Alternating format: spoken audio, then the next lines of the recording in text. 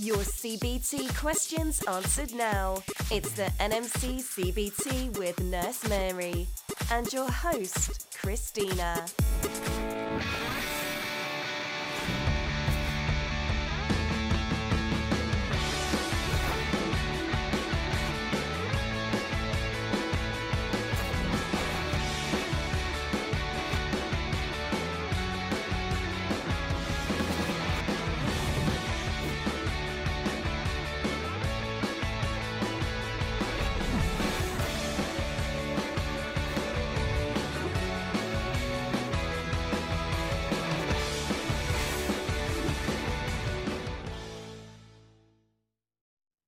Hello and welcome back to another episode of NMC CBT Discussions with me, your host Christina, and our nurse Mary.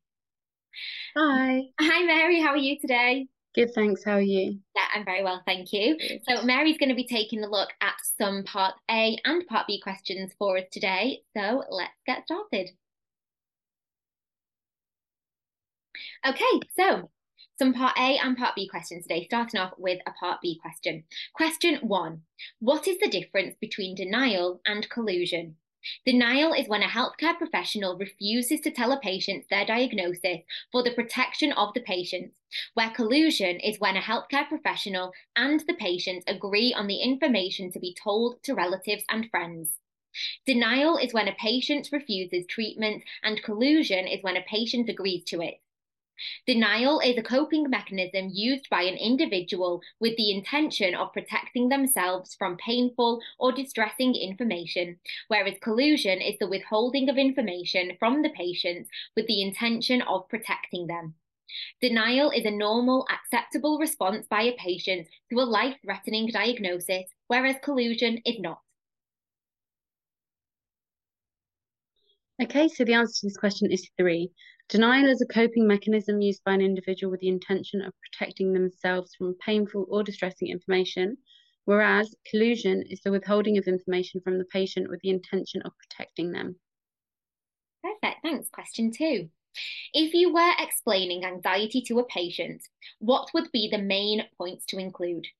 Signs of anxiety include behaviours such as muscle tension, palpitations, a dry mouth, fast, shallow breathing, dizziness, and increased need to urinate or defecate. Anxiety has 3 aspects: physical, bodily sensations related to flight and fight response; behavioural, such as avoiding the situation; and cognitive, thinking, such as imagining the worst. Anxiety is all in the mind. If they learn to think differently, it will go away. Anxiety has 3 aspects: physical, such as running away; behavioural, such as imagining the worst, catastrophizing; and cognitive, thinking, such as needing to urinate. Okay, so although many of these answers seem like they could be correct, we're going to use a process of elimination here. So for number 3, anxiety is all in the mind. If they learn to think differently, it will go away. That wouldn't be a correct answer to explain to a patient. Saying that something's all in the mind, although it is, can often be perceived sort of as patronizing. So number 1, signs of anxiety include behaviors such as muscle tension, palpitations, a dry mouth, etc. That would be okay to explain to a patient. However, not all patients would experience all of those things. Number 2 would be the answer which I would personally pick, because it says that anxiety has 3 aspects: the physical, which are the bodily sensations related to the fight and flight response; and behavioural, such as avoiding the situation; and cognitive, such as imagining the worst. Okay, great. Thanks for the explanation. Question 3. John, 26 years old, was admitted to the hospital due to multiple gunshot wounds on his abdomen. On nutritional assessment in the ICU, the patient's height and weight were estimated to be 1.75 meters and 75 kilograms, respectively, with a normal body mass index, BMI, of 24.5 kilograms per meter squared. He was started on parenteral nutrition support on day 1 post-admission. Post-operatively, the patient developed worsening renal function and required dialysis. In critical care, what would be the most likely recommended for him to meet his nutritional need? Starting parenteral nutrition early in patients who are unlikely to tolerate enteral intake within the next 3 days. Starting with a slightly lower than required energy intake, a range of protein requirements, all of the above. All of the above. Okay, great.